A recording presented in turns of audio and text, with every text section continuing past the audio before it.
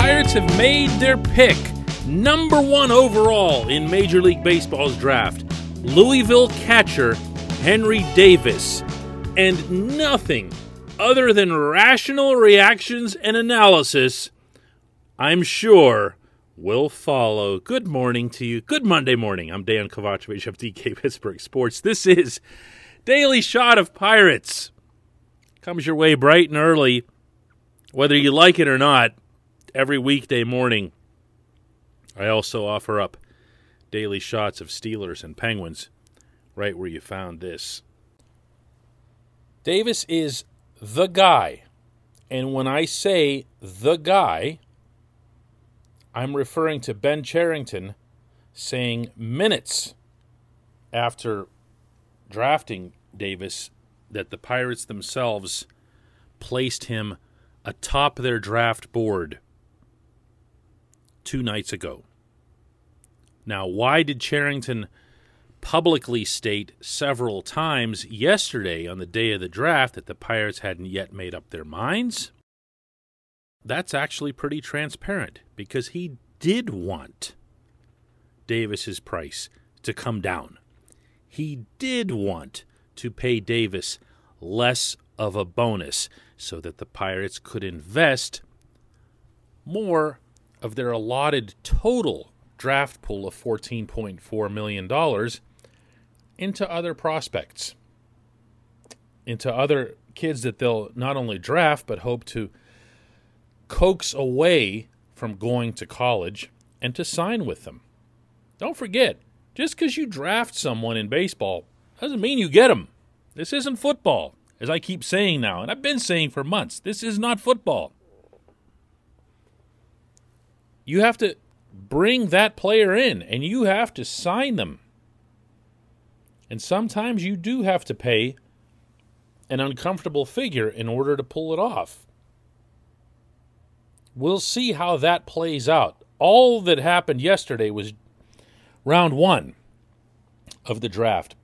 But it's the focal point, fair or not, on this class. And to my mind, I really like the pick. And I'm going to first tell you why in a way that the team couldn't possibly do, because I'm going to go with some negative reinforcement first. And these are things that if you've been listening to the show, you know I've brought up on more than one occasion. Drafting pitchers is always scary at a 1-1 spot or anywhere in the first round. It's scary. It's valuable. It's more valuable than anything else you can get if you hit. But if a pitcher gets hurt, they can be toast. You can get nothing from them. All the scouting in the world doesn't matter. All the scouting in the world didn't matter on Jameson Taillon. Had everything. Live arm, Hall of Fame type curveball, and a full arsenal. More character than you could ever want in a young athlete. Didn't matter because luck wasn't on his side. All kinds of injuries and illnesses and everything else, none of them his fault. It just didn't work out. And if you're a pitcher and it doesn't work out, a lot of times it really doesn't work out. So there's a bit of a law of averages approach that you have to take to this. Then there were the 2 high school shortstops. And I would have been fine with, honestly, either of Marcelo Meyer or Jordan Lawler. They both were going to be very far from making it to Pittsburgh, which had me a little bit cringy about it because I see Ke'Bryan Hayes and Brian Reynolds and a couple other players. Rodolfo Castro is now in the mix, already here, and I'm not going to put myself above that thought process. I'd like to see whoever it is that comes along, come along sooner rather than later. I'm human. But there also was going to be uncertainty that comes with a shortstop. because, as we often hear baseball scouts use the terminology, he can stay at shortstop. He might be able to stay at shortstop. The reason they say that is that everyone starts out a shortstop. You know, it's like quarterback in football. You put your best player at quarterback all the time. Why? Because you want the ball in the hands of your best player. Doesn't mean that they stay there. Eventually they can get kind of phased out because of size, speed limitations, whatever else it is, how they grow up. And I no doubt, after reading extensively on both Meyer and Lawler, they're going to be really, really good players. Jack Leiter's going to be a really good pitcher. I believe that, for the Texas Rangers, who took him at number 2 overall. But there's also the very real chance that he won't. He's 6 feet tall. Anybody in baseball will tell you that's a tough, tough size to be for a starting pitcher. They're proven to be less durable, less healthy over time. They have to put a lot more of their body and of their arm into their delivery. But I hope he does. I hope all of them do great. This is going to be one of those where you watch the class and say, oh, well, let's see everybody fail so that the Pirates look good with their pick. It doesn't have to be anything of the kind. The Pirates got their guy, and they got him at their price. And for those of you who are new to this conversation, no, that doesn't mean that they're being cheap. It means that they're looking to spend the same amount of money, the maximum allotted, for the entire class, but to get more bang for that buck, which is, smart. Davis, to me, will be defined principally by his bat. The selection of Davis already, I believe, is defined by his bat. We've all heard and read, and I've talked about on this show, the arm that he's got.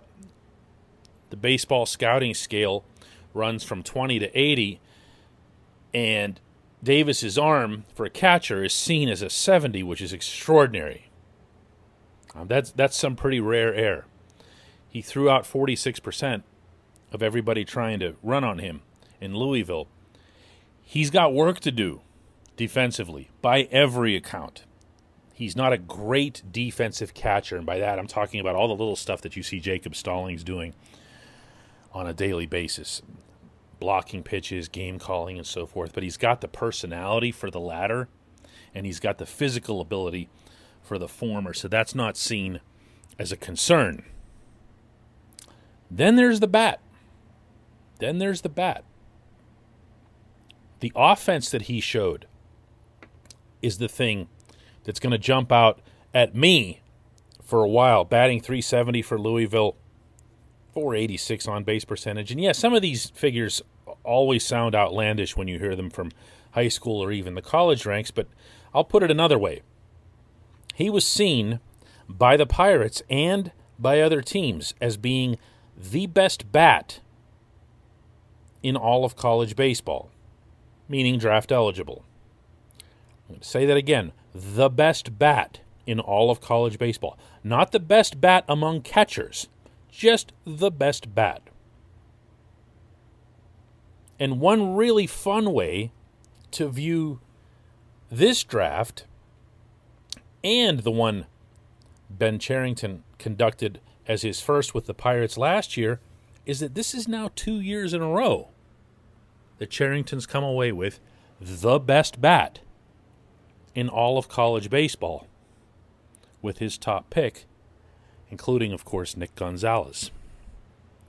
That to me feels real and solid and stable. Your hitters play every day. Your starting pitchers are every 5 days. Your hitters, they'll have some injuries and they'll be affected by it. Look at a guy like Gregory Polanco. I'm not saying that pitchers are the only ones that can have, career-damaging issues. It's just that it's way more common with pitchers. if you get these players as hitters, as reliable, solid, dependable, maybe star level, maybe everyday players, you just keep adding assets and you minimize, to an extent, risk. That's what this is about. For the millionth time, it's not about positions. It's not about, and Cherington reaffirmed this to us in his call last night. It's not about that the Pirates are really, really thin on catcher, even though they are organizationally. They have Endy Rodriguez in A-ball. They have Jacob Stallings in the bigs, and that is it. Okay? Doesn't matter. When you're drafting in baseball, you're just taking best player right down the line. Right down the line. The Pirates did that. They hope to do a lot more of it in the next 2 days and maybe spend overslot for some of these other guys to make sure that they can bring them in. In the short term, what has me the most upbeat, just in an intangible sense, is listening to how, well, first of all, here's Cherington talking a little bit about Davis. Really excited to select Henry with our first pick. He's obviously a really, really good college offensive performer, combination of control in the strike zone and power, and has really developed as a catcher in our estimation. Easy plus arm strength, gets a really good reputation at Louisville for how he's working with pitchers. Has really developed the blocking and receiving during his time there. And I think on top of all that, what we really are really excited about is just, as we've known him since high school, he's from the Westchester area in New York, seeing how much he has gotten better since then and continues to get better, and his desire to get better. And even, time we had around him recently, just how interested he is in finding new challenges and kind of pushing himself to get better, and how, he's really excited about that process.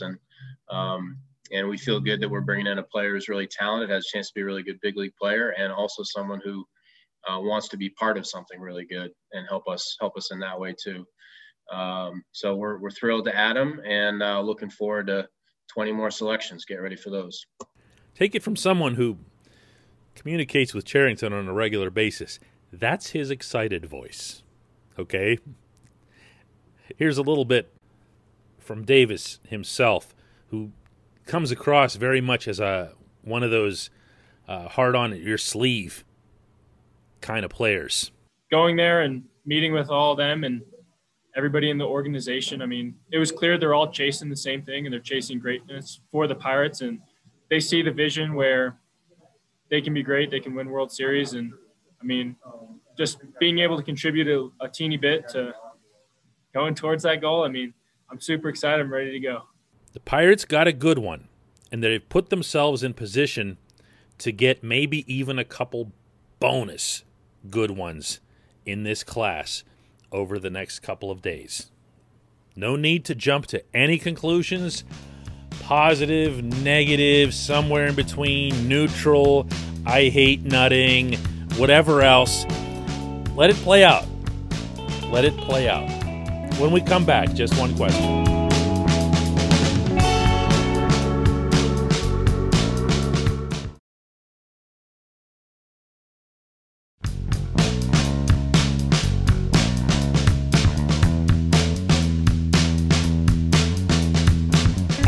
Welcome back. It's time for Just One Question, and that's brought to you always on this program by the good folks at the North Shore Tavern.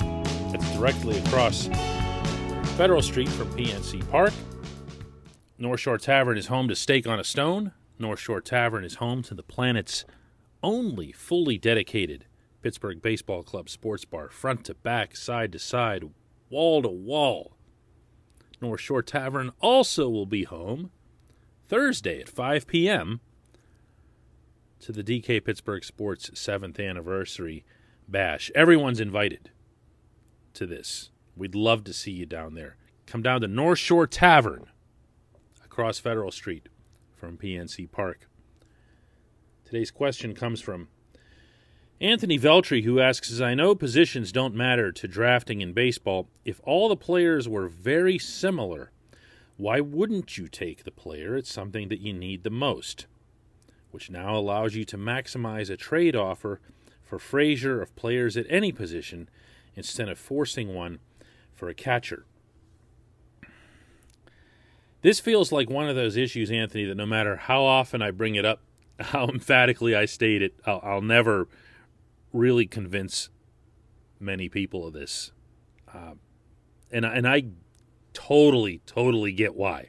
Because I also grew up paying infinitely more attention to the football draft than any other. In football, even though the Steelers and everyone else constantly deny that they'd be drafting by position, all you have to do is look at the results year after year to see that that's exactly what they're doing. Why? Because those players then show up for rookie camp a week later. Then they're in training camp a month later, and then 3 weeks after that, 2 or 3 of those guys from that class are going to be starting. Not partaking, starting for your football team.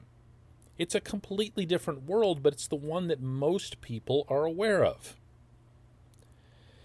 In baseball, it just takes too long to try to align any pick with any need at any level. I'm going to give you an example. You mentioned maximizing a trade offer for Adam Frazier or forcing something for a catcher. The team that you see on the field for the Pirates right now, and I'm going to say this with all due respect to that wonderful 6-run rally that they pulled off yesterday against the Mets in beating New York 6-5 at Citi Field. Really, really good stuff, by the way, from all concerned. But that team has issues. It has holes. It also has answers in places where you might not expect. Let me ask you this. A week ago, who was projecting Rodolfo Castro to be anywhere on the diamond for the Pirates in their future? Who was doing that? What would happen if we did that exercise after his 2 bombs and fine leaping catch yesterday? Do you see what I mean? Everything just changes. Castro's an infielder right now, but Castro's had some experience in the outfield. And we've all been saying, what are they going to do in these corner outfield positions? Who's going to take Polanco's place when he's gone and everything else? It could be this kid. It could be this kid. Throw him out in the right field. Heck, do it now. I don't care even when Polanco's healthy. Can't send this kid back to the minors. What do you do instead? Regarding catcher, keep Jacob Stallings. He's not about to drive off the end of the earth. Yeah, he's on the wrong side of 30, but not by much. And he doesn't have many miles on his big league catching career because he hasn't been up very long because he's a late bloomer. So, sign him to an extension, which is something that I've broached in the past. You don't have to force anything. You want, if you're the GM, to constantly put yourself into positions where you're not doing anything out of need. And I realize as those words are coming out of my mouth and the Pirates are still trending toward 101 losses this year, that's going to be met more with laughter or raised eyebrows than anything else. What are you talking about? The Pirates need everything. They stink. Look at them.